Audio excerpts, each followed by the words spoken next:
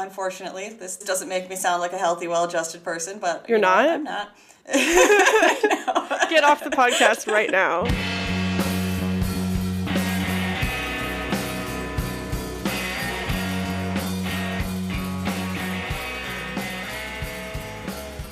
Hello, friends. Hello, friends. And welcome back to Pickles and Vodka, the mental health podcast where imperfect people have imperfect conversations. I'm Christina. And I'm Lauren.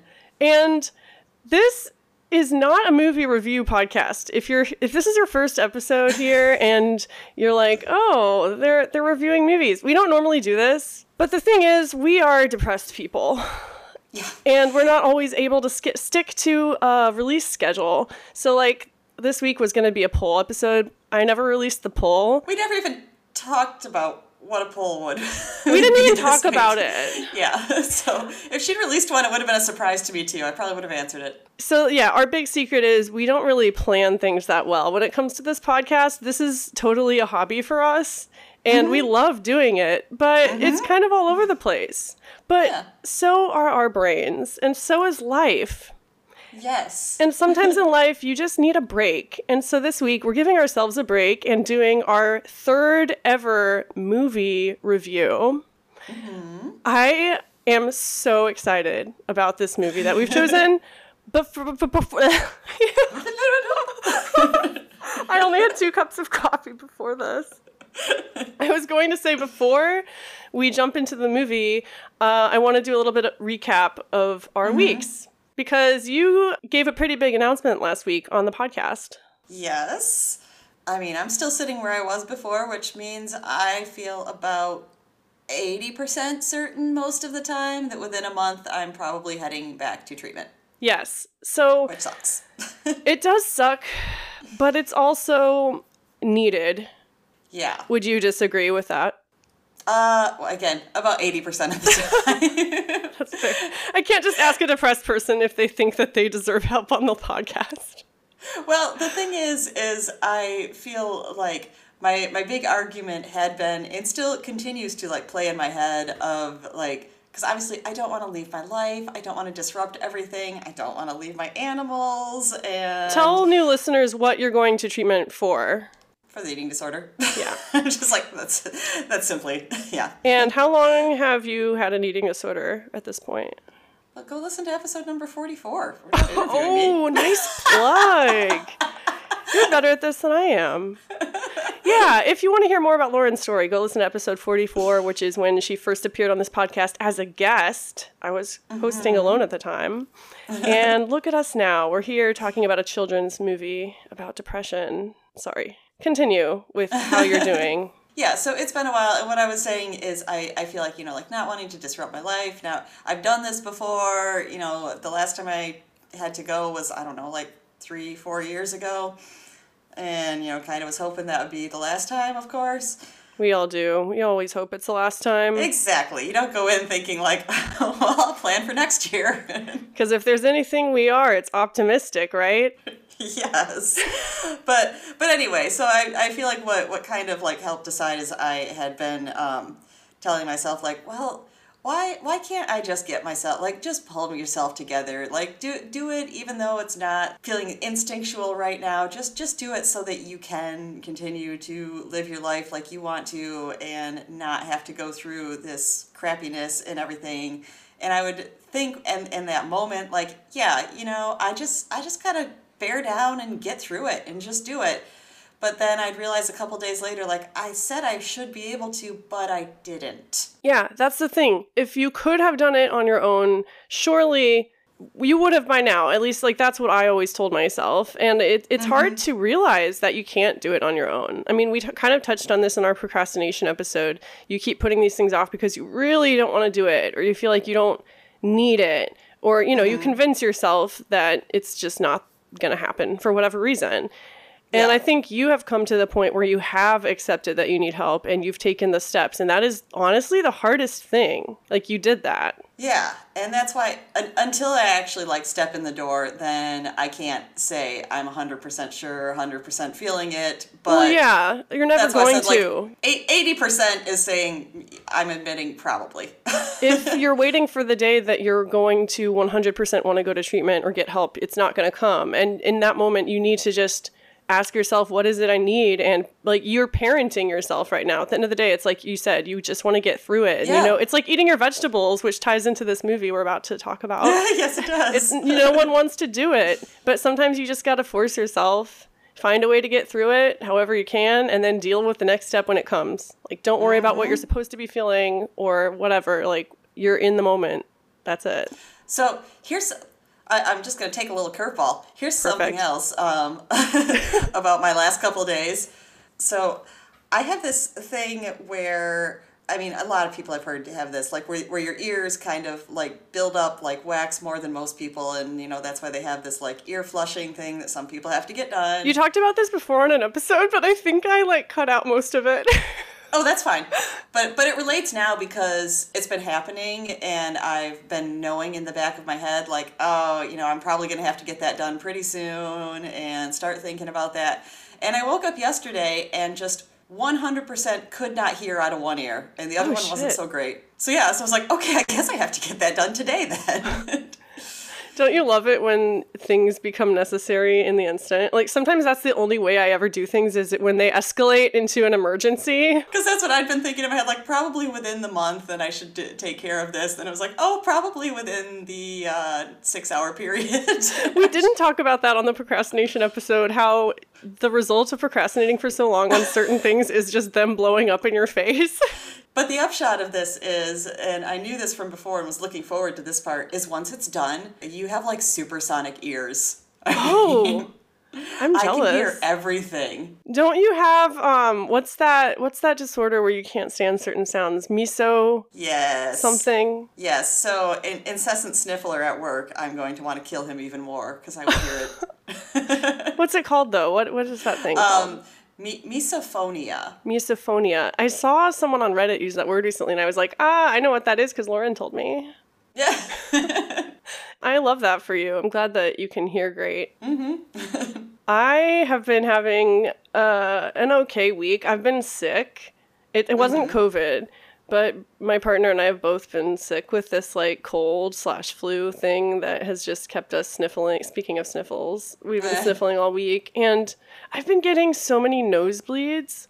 Ooh. Like I have been getting them since I was a kid. I guess my nose gets really dry. This is the episode where we talk about bodily functions, I guess. Yes. Yeah, the gross things that happen in our bodies. But it is relevant to mental health because funny story of how like you let little things ruin your day and just let you drag into depression.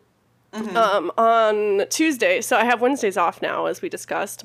And so Tuesday night, I was feeling good. I was ready to go on a walk and get shit done because it was sunny and like 60 degrees and the weather hasn't been the best here lately. So I was like, great. I'm never going to feel this motivated again. The weather's never going to be this great again. If I don't go on a walk now, I'm just never going to go on a walk and I'm going to be sad and anxious for the rest of my day off.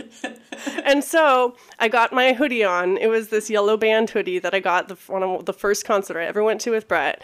I felt cute. I had a backpack on. I had my new checkered Vans on. I had my earbuds in. And then I decided to blow my nose once before going out the door. And I had a torrential nosebleed that lasted for 30 minutes. And by the time it was done, the sun was setting and I didn't feel like going on a walk anymore. And I had blood spatters on the yellow hoodie. And it's basically ruined. And so after that, I still went on a walk. It was a shorter walk, but, you know, I changed hoodies and I went on a walk and I'm really proud of myself for doing that. But Good. But my mood wasn't the same. Exactly. It's not the excitement of like, I'm going to go out and enjoy this nice day. Yeah, Hooray. and one thing about depression is like every little thing feels like part of a plot against you. Yes. And so this whole week, if there's one thing I can think of to sum up my week in terms of mental health, it's just that feeling.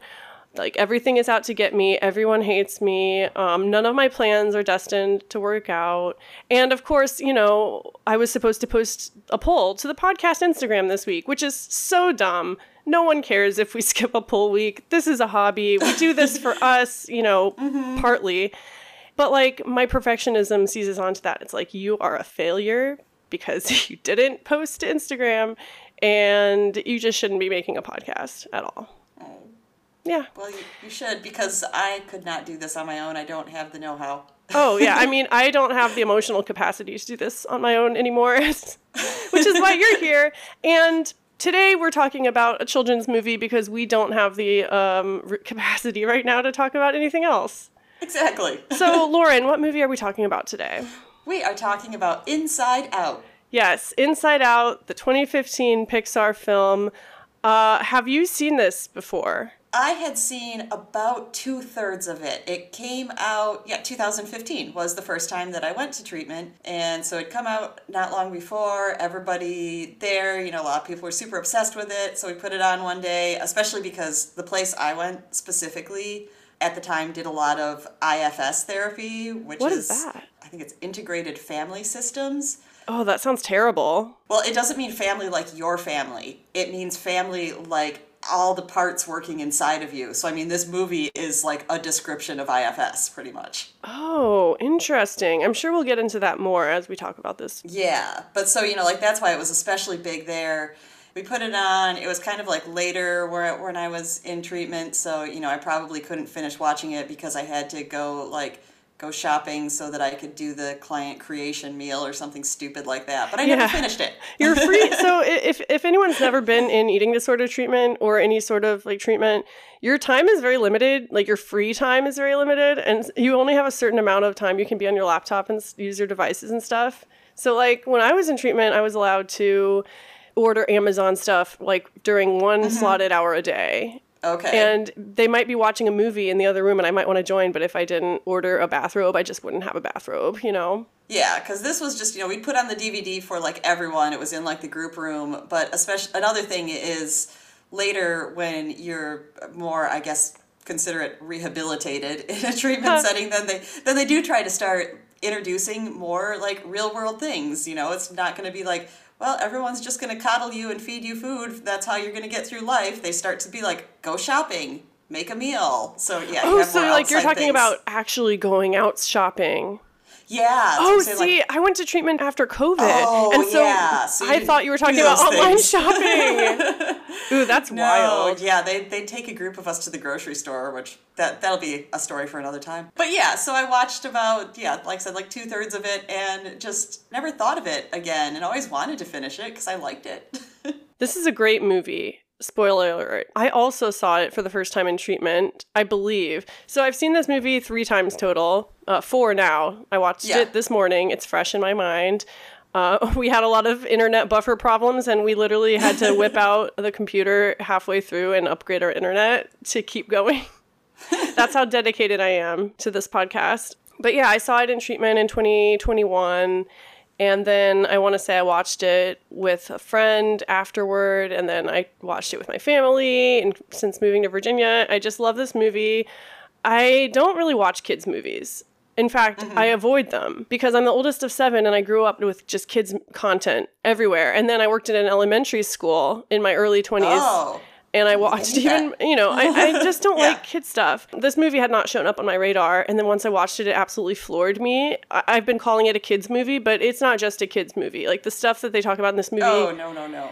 So let me just read a summary that Pixar released. So growing up can be a bumpy road, and it's no exception for Riley, who is uprooted from her Midwest life when her father starts a new job in San Francisco. Like all of us, Riley is guided by her emotions: joy, fear, anger, disgust, and sadness. The emotions live in headquarters, the control center inside Riley's mind, where they help advise her through everyday life. As Riley and her emotions struggle to adjust to a new life in San Francisco, turmoil ensues in headquarters. Although joy, Riley's main and most important emotion, tries to keep things positive, the emotions conflict on how best to navigate a new city house and school. So I'm very impressed with how abstract this movie is. Yeah. Just the sheer imagination it took. And I did a little bit of reading about the making of this movie. And one thing I think it's really important to say right off the bat is this movie is about the emotions of a middle schooler. Yeah. And she's 11. Yeah, so the director, Pete Docter, he was inspired in 2009 to make this movie because of changes that his preteen daughter was going through. And they didn't make it for 5.5 years because for 5.5 years, they were literally consulting psychologists and neuroscientists to make sure that they made an accurate portrayal of the mind. And so I think that's really cool. Yeah, there was a moment I know, probably when she was like in her new school, and I remembered my mom actually said when she was young and she was having like a lot of trouble around that age, you know, one of her teachers was talking to her, like trying to, I don't know. I mean, I say make her feel better, but, you know, it was kind of a bleak thing, but, you know, probably just that he understood. And that's what, you know, like she was struggling with some people, and he's just like, I honestly think 6th grade girls are the meanest people on the planet. Totally. I mean, like, yes. When I was in 6th grade, I was homeschooled, and so I never really had to deal with other girls my age until high school, like senior year of high school and college. And honestly, like, they scared me for a long time, like other girls my age specifically. Yeah, and that's what I feel like people, like, movies like to center around, you know, like the mean girls are in high school and stuff like that. But man, I agree. Like, I feel like those junior high years get passed over, and those are some of the absolute 100% roughest. Did you watch the after credit scene? So I wondered if there was more, because I feel like there's sometimes more than you think. We won't talk about it now, but they do actually go into the minds of, like, the bullies during the credits. Yes. Yeah. Okay, I did watch that. So you find out that the bullies are just as insecure and emotional as the rest. So this movie starts with the birth of Riley, who is the girl. And at the moment that she is born, her first emotion is also born. And joy is the first emotion that she feels, and thus the first emotion that comes into existence. And you just kind of see her childhood. Joy just wants Riley to be happy, and she's always like feeding her pleasant memories to encourage that. But then as Riley grows, you see other emotions come into existence. The emotions that they talked about in the description. So like fear, sadness, anger, disgust. Disgust. My very first note says, I love disgust. Disgust is the best, voiced by Mindy Kaling.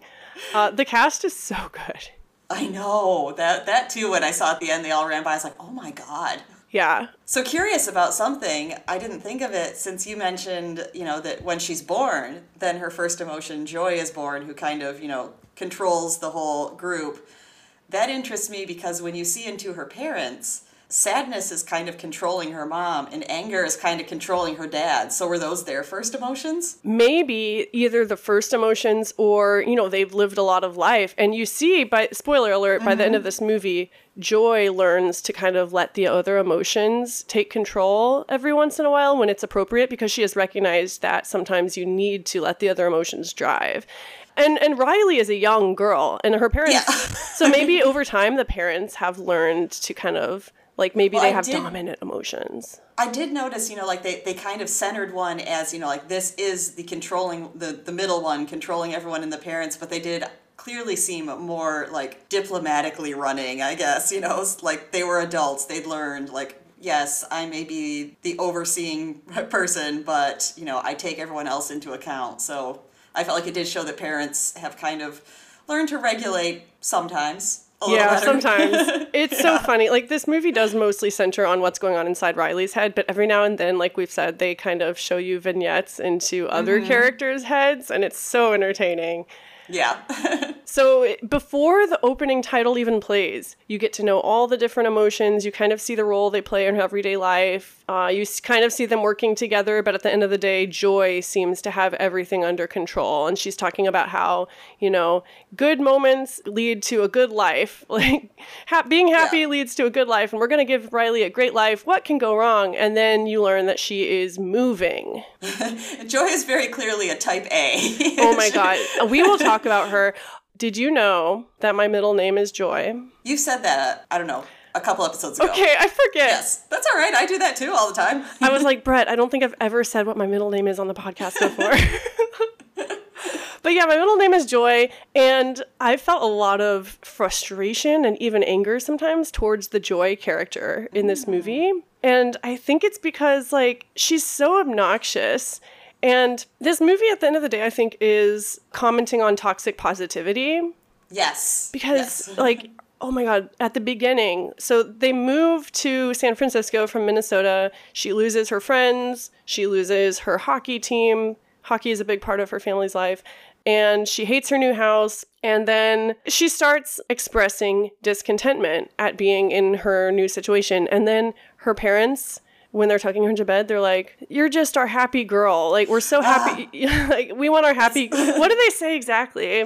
I wanted to get to that because, yeah, that's one that I wrote down where it says, like, throughout it all, you've stayed our happy girl. And I just wrote in huge capital letters, ouch. Yep.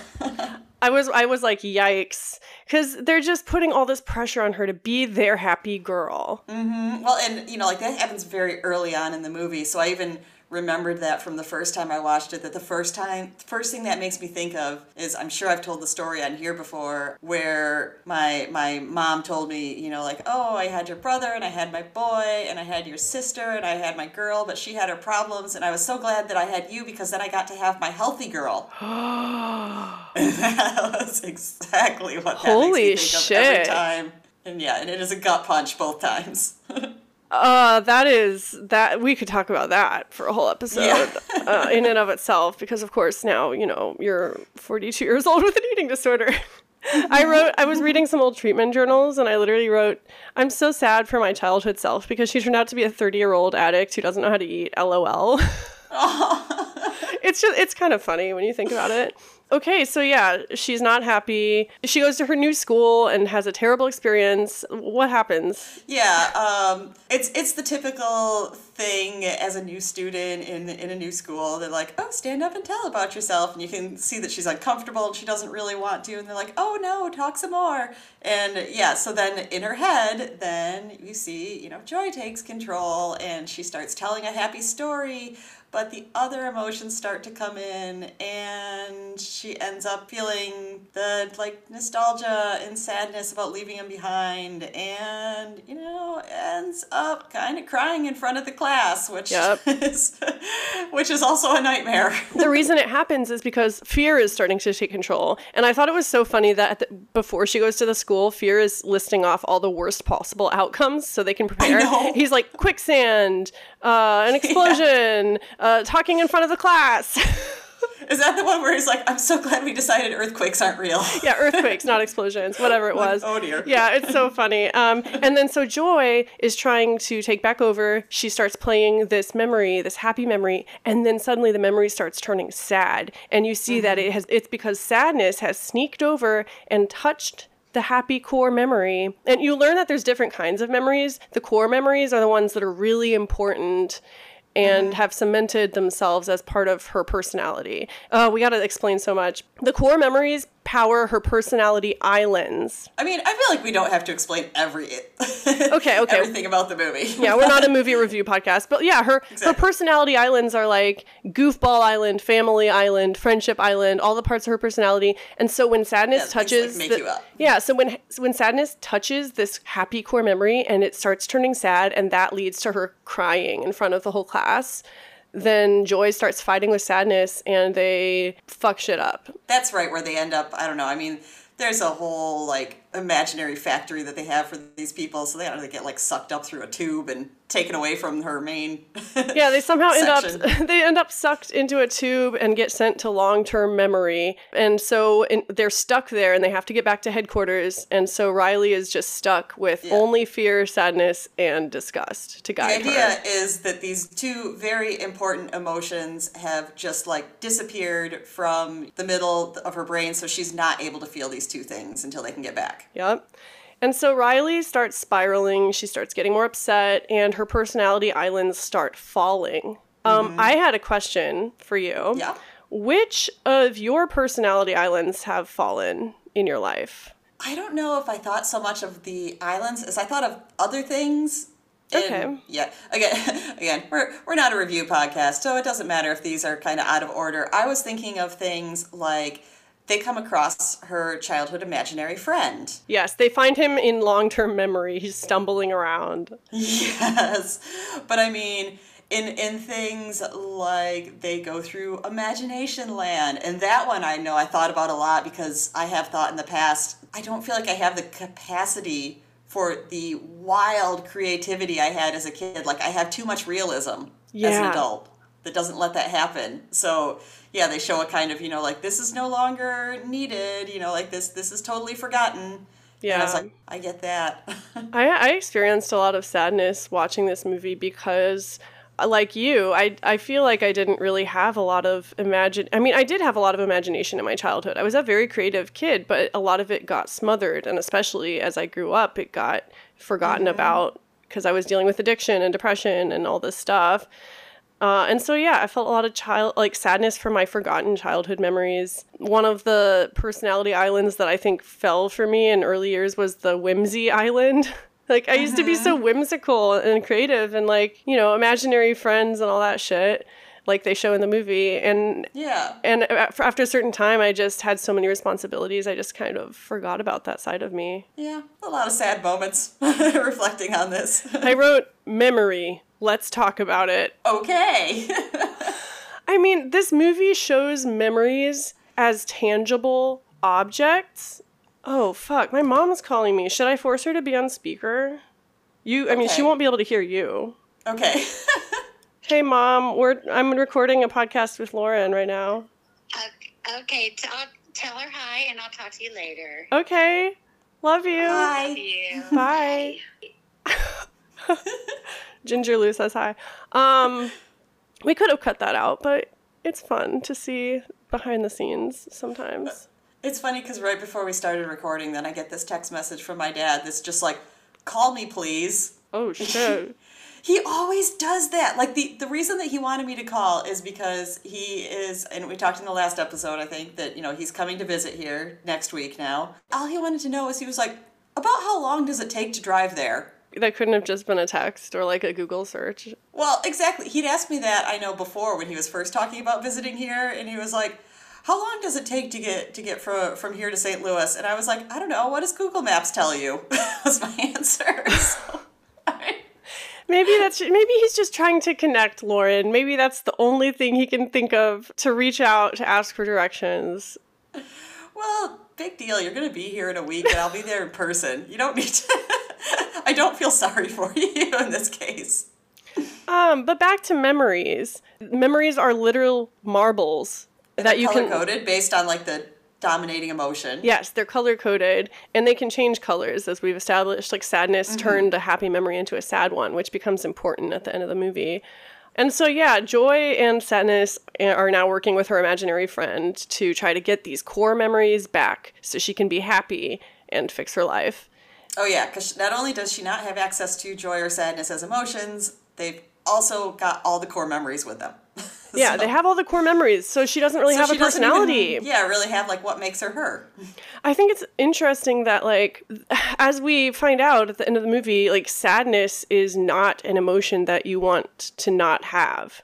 Like, sadness is actually pretty important. Like, sometimes you have to access sadness to access your emotions and move on. Yeah, and an interesting thing I was just thinking is, so we've established she does not have access to sadness, but I would say that she, in this point, is very much depressed. And yeah, that just tells me, like, a lot of people think that depression is sadness, and a lot of times they're not even related. Like, I just see they really made her as just like a numb, empty shell, and that to me is what depression is for me, at least. That's what I was gonna say. You hit the nail on the head. Like, she is depressed, or at least moving towards depression, but sadness is absent, and she isn't able to ultimately get out of it, so to speak, until she accesses sadness again. And I think that's so interesting because, yeah, like you said, when you're depressed, you just don't feel emotions in many cases. And, like, my happiest or most cathartic moments, at least, have been when I did access sadness and, like, cry a lot.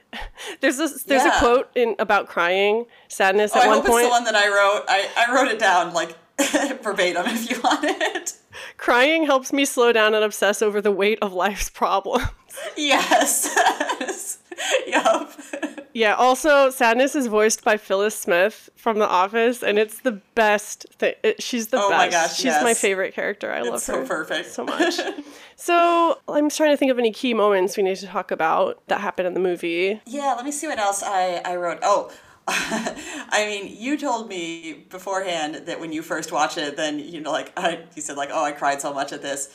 And I'm not, in general, a really, like, cry at movies sort of person. But there will be points, that kind of, like, might tear up or get close. And I feel like the closest in this movie is where Sadness and Joy are with the imaginary friend, and they're in, like, the ultimate, like, forgotten realm, and they have to get back out. And their imaginary friend basically sacrifices himself. Yeah. That was the big one where I looked at myself and I was just like, oh my gosh, you're almost crying because a character named Bing Bong just sacrificed himself. Who's made out of cotton candy and is half cat, half dolphin, half elephant. Yes. Well, so the reason that they fall into the abyss of forgotten memories is because Joy has decided that she's going to leave behind Sadness and try to get back to headquarters on her own because Sadness is just going to fuck up everything. Sadness is holding her back. Yep. So she jumps into the tube to try to shoot herself back to headquarters. She falls with Bing Bong somehow into the abyss of forgotten memories, and you see her just sad down there. She's going through all the old memories, blowing the dust off of them, and they're fading away before her eyes.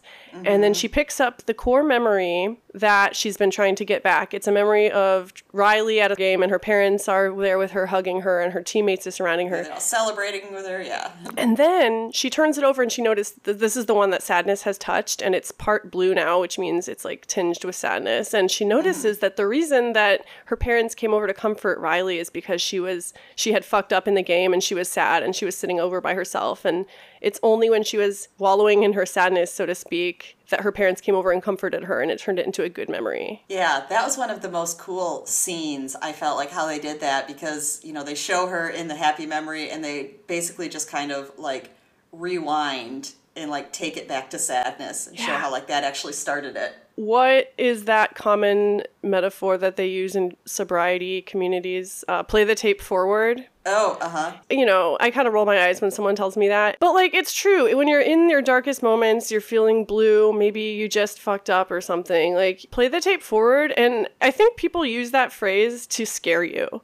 They're like, play the tape forward. If you relapse, things are going to get bad. But sometimes it helps me to think, okay, play the tape forward. Things aren't going to be this bad forever. Yeah. Like, turn that around. When you said rewind, that's just what it made me think of. But yeah, it's a really cool thing. And I think in that moment, Joy realizes that she can't do it by herself. She needs Sadness. Yeah, this is where she realizes all the emotions are needed. Bing Bong sacrifices himself to get Joy out of the abyss, and she and Sadness end up back in headquarters. And then she finally lets Sadness take the reins and get Riley out of a precarious situation, because Riley's been up to some shit in the meantime. Oh, yeah. What's been going on with Riley? Well, all of the remaining emotions have decided that the only place where she was making these happy memories was back, they moved from Minnesota. Yeah. And was back there. So if they go back there, therefore, they should be able to make more happy memories. Yeah, middle schooler logic. Exactly. So,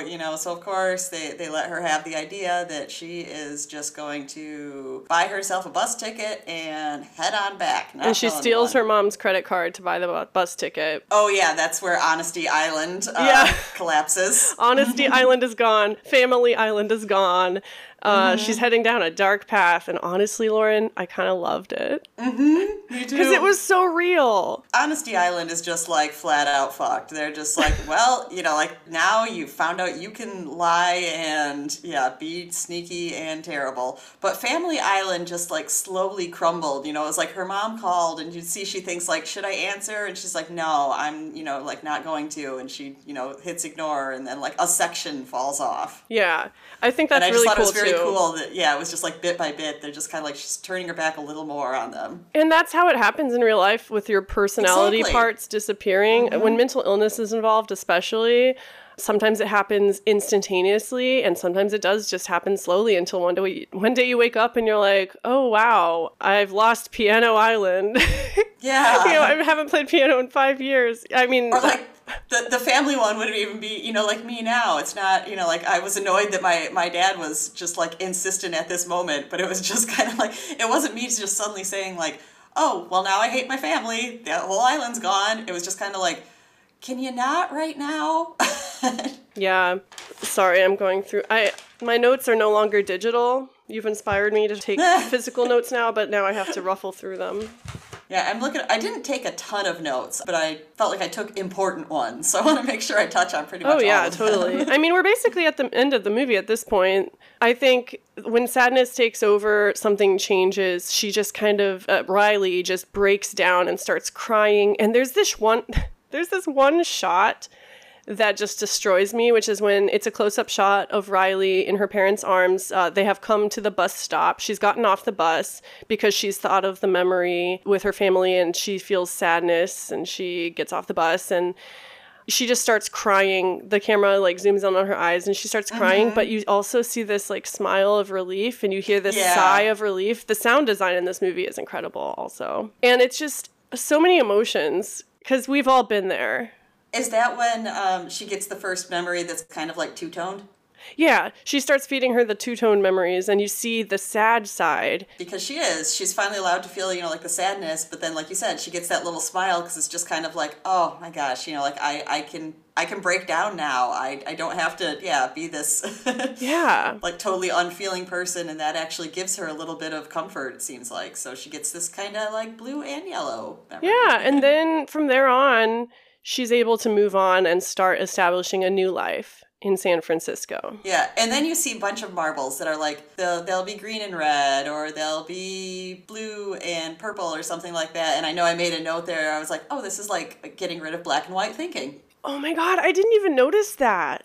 But that's true. And I think she's lucky she learned it pretty early on. That's what I was thinking too. I was just like, yeah, that's kind of something you come to. And I was like, wow, I'm maybe jealous. Took me twice as long at least. Right? Okay, so that's basically the plot of the movie. Now we can start touching on more of our notes, because I feel like you still have a bunch. I don't have a ton, but I feel like more things will come up as we talk about just... Yeah. So I thought it was super interesting to think about the emotions like taking over. I mean, we touched on this at the beginning, the concept of dominant emotions that start to kind of take charge and form your identity. And it made me think of my own. Mm-hmm. And right now, if I had to pick an emotion that was like running the show, I think it would be fear for me. Yeah. Because, I struggle with anxiety and everything feels scary lately. What about you? For me, I feel like... Unfortunately, this doesn't make me sound like a healthy, well-adjusted person, but... You're not? I'm not. Get off the podcast right now. Oh, no. Just kidding. But I kind of feel more like in the position where nobody is really in control, and I'm trying not to feel any of them. I did make a note. One of the visuals that really affected me was when the remaining emotions, I believe joy and sadness are still gone. The remaining ones are at the control panel, and they can't control what she does, and it looks like the control panel is basically turning into stone. Yeah, the controls freeze up. They can't reboot it. Mm-hmm. Yeah, I mean, ultimately, sadness ends up coming and fixing it, and they can't do anything until then. So yeah, that's kind of where I feel right now, where I'm just kind of like, you know what, you don't deserve to feel, anxiety, or to feel sad, or to feel happy. Just, you're nothing. Yeah.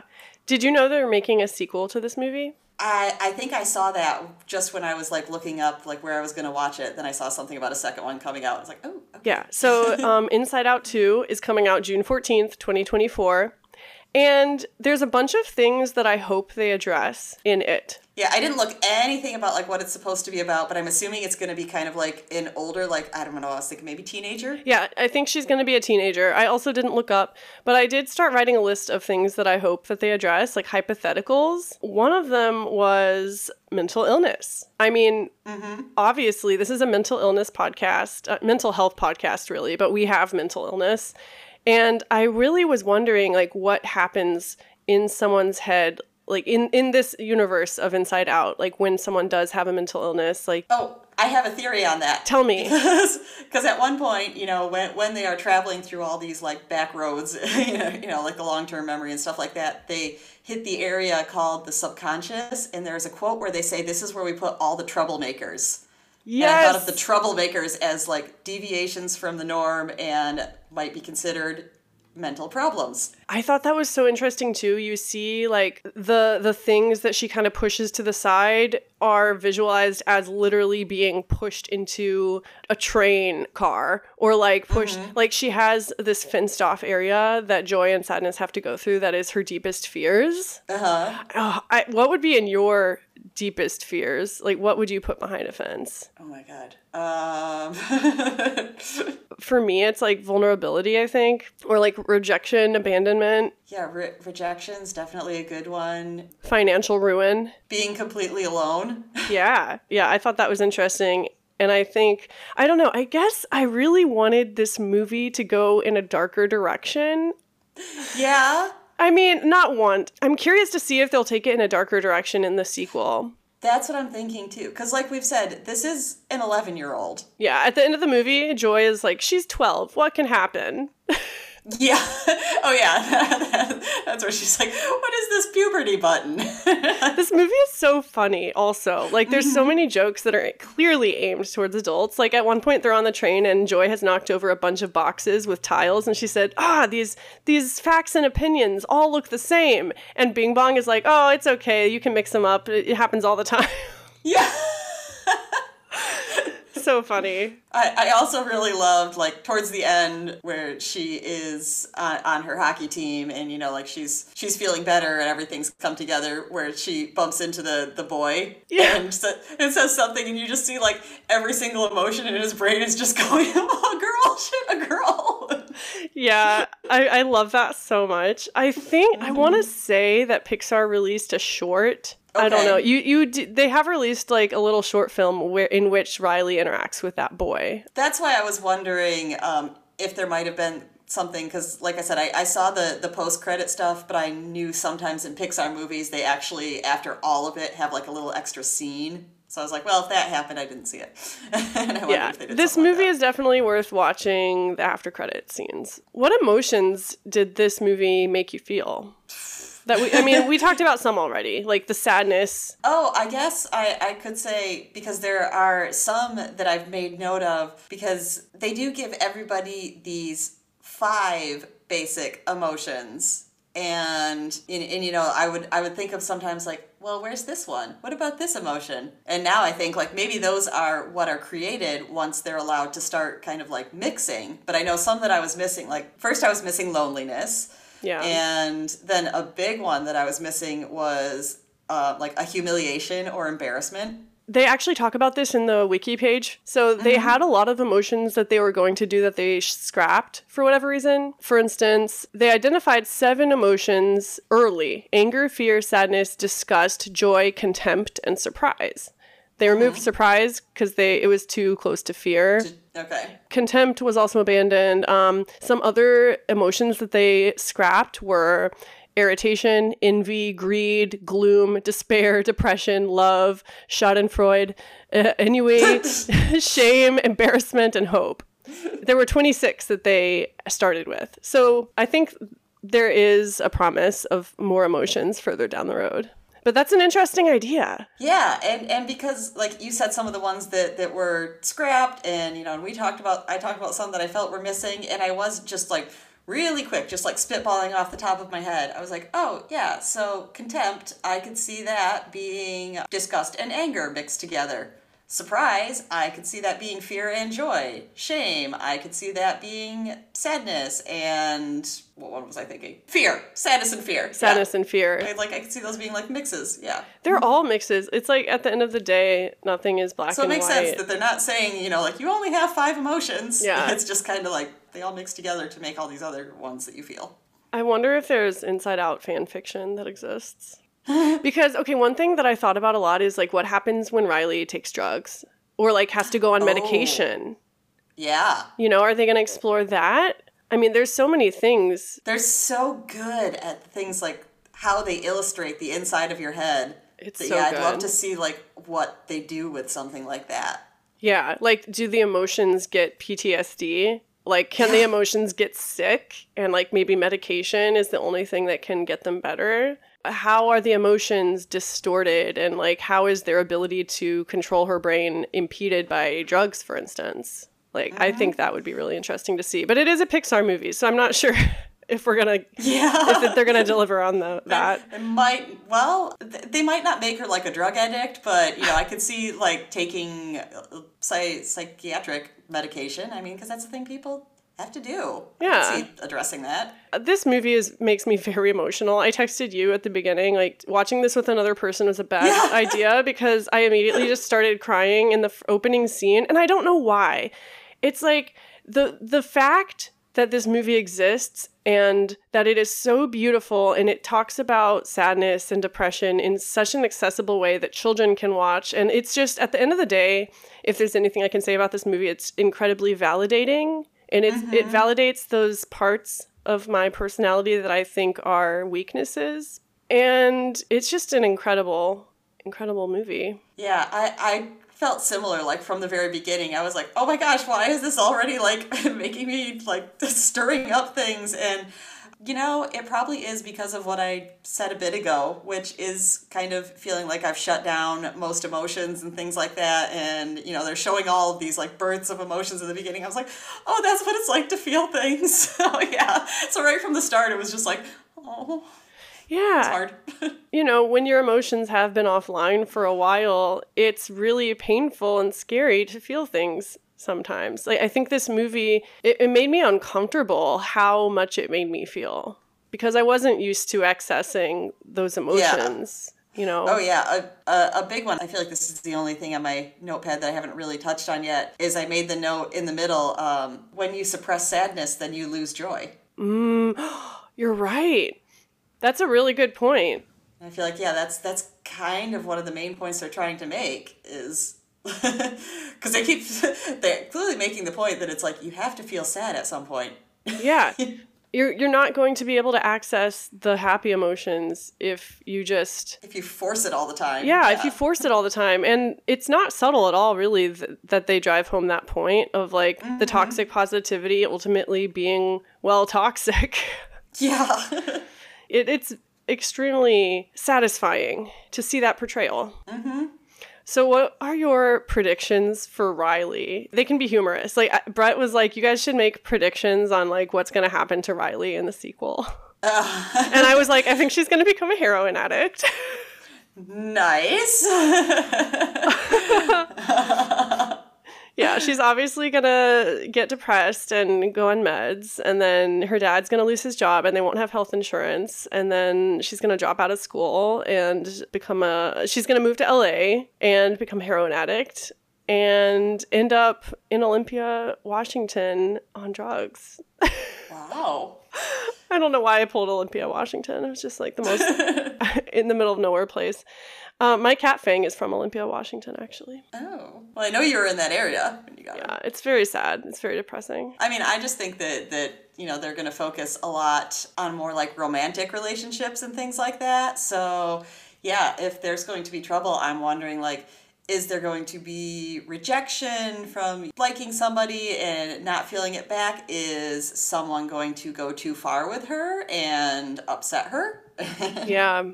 I wonder if they'll touch on sex at all. Yeah, I would hope they do. I hope they do. Not in a very, I don't think she's going to get raped. No. In a Pixar movie. Oh, God, no.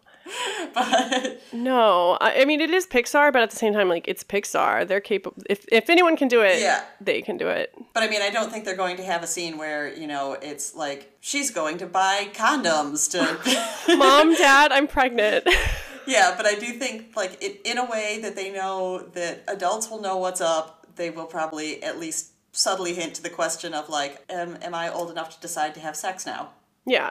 And obviously I was kidding with all the drug addictions and drug stuff. Like, I think, they are going to handle romance. I think they're going to handle maybe pressure, like peer pressure, maybe pressure from adults to, like, figure out her life. I think they're going to touch on that. I was really missing that I was hoping we would see more of, and they just kind of, like, totally deviated from this story, is we do get a scene of her in the new school. I was hoping we were going to see a lot of, like, interaction with being the new kid and with the other kids in school. Yeah. I think for me, I am perfectly satisfied with the amount of that they gave us. I think they're definitely going to go into it more in the sequel. Like her friendships and stuff and just the awkwardness of navigating school.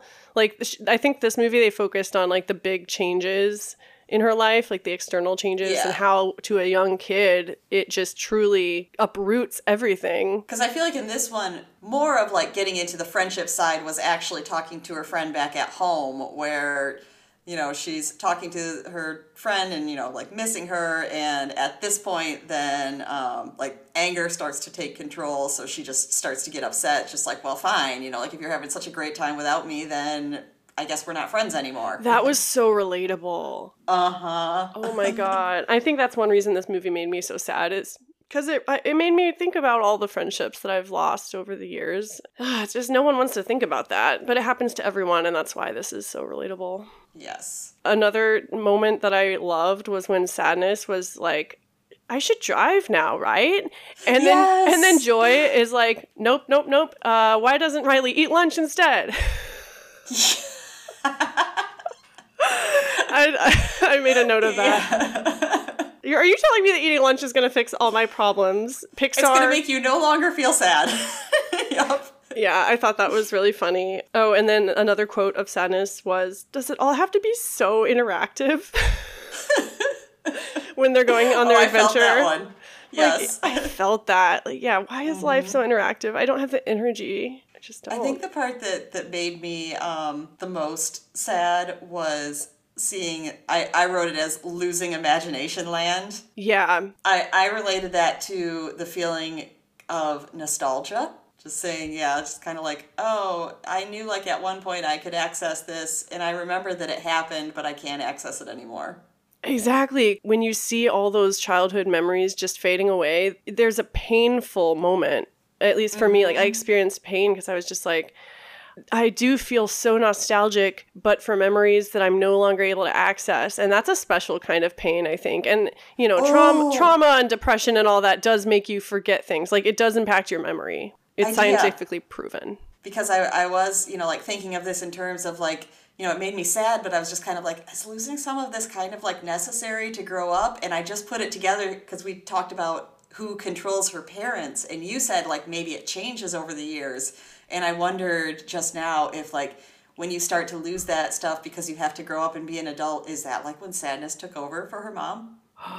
Probably. That is such a good point. Sometimes it is necessary to burn bridges and lose things to grow. And sometimes it's not even necessary to grow, it's just necessary for survival. Talking about this actually is just an overall thing that I really, really enjoyed about this movie is that they do let you interpret a lot of the stuff how you want to.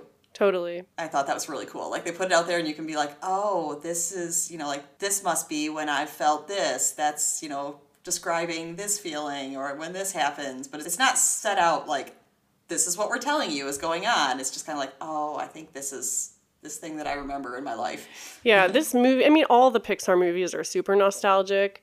This one will touch you in a different way, I think. If you want to access emotions, this will do it. Yeah, yeah. I mean, final thing that ties into what you just said is I think it's important to show that, you know, losing memories and changing is normal and, you know, necessary, but also those parts of your personality that have been destroyed, like you see at the end of the movie that it is possible to rebuild. Yes. And I think it does leave you on a note of hope. I was going to say that feels a little hopeful. I noticed like Family Island, you see, gets rebuilt at the end, but it looks different. Like there's now a little San Francisco, like Golden Gate Bridge on the island. Oh, yeah. And it's symbolizing that she's putting down roots and she's like rebuilt Family Island, but it looks different. And I really loved that because that's what life is like. Yeah. Honestly. So yeah, I think y'all should definitely watch this movie if you have not seen it by now. Let us know what you think. Let us know what emotions you felt. Leave us a voicemail if it hit you in a particular way. Yeah. I feel like if I hadn't made this episode right after watching it, I would have had to do a serious journal sesh. Yeah, or if you saw something that we missed, I mean, I loved analyzing this. Me too. And how it related to me and everyone. Yeah. Good times. Good times on Pickles and Vodka, not a movie review podcast. Ending on a happy note, the very end part, my last note is just dog and cat emotions and like 5 exclamation points. Yes, it's another after credit scene. They go into the mind of a dog and a cat, and it's so... Cause it's like, they're first showing, like you said, just kind of like extra side characters, you know, like the person at the pizza place where they stop or the classmates, but then at the very end they show a dog and a cat. And all the cat's emotions are just AWOL. Yeah, the cat's emotions aren't even there at first, and then they just kind of like stroll through the screen, just like, hey. Yeah, strolling across the control panel, flipping switches, and making the cat do a bunch of crazy things out of nowhere. Mm-hmm. And Brett was like, that is exactly right. And the dog emotions are all sitting there, all, you know, just like upright, like tongue out, like, ah. Yeah, it's so good. But yeah, that's it for today. We will see y'all next week. But in the meantime, follow us on social media. Oh, I thought of this last night I was going to tell you, because I wanted people as well, if they have any ideas of any other, any media really that you want us to cover. We talked about doing that occasionally, and, you know, if you have something you specifically want, then we can put that on the list for when we have a week of needing to slack off. We can pull that up, be like, oh, hey, there's that. One I thought of that we may hit sometime if you're game, because we've only done movies so far. We talked about doing like media. So I was like, what else could we do? I was like, a book. I mean, I'd have to find the time to read it. Well, you're about to go to treatment. That's true. And then I thought of music. And for some reason, what came instantly into my mind is, do you know the 9 Inch Nails / Johnny Cash cover of Hurt? Because this came out at a time where I know you weren't super exposed to like popular stuff. Yeah, I'm catching up.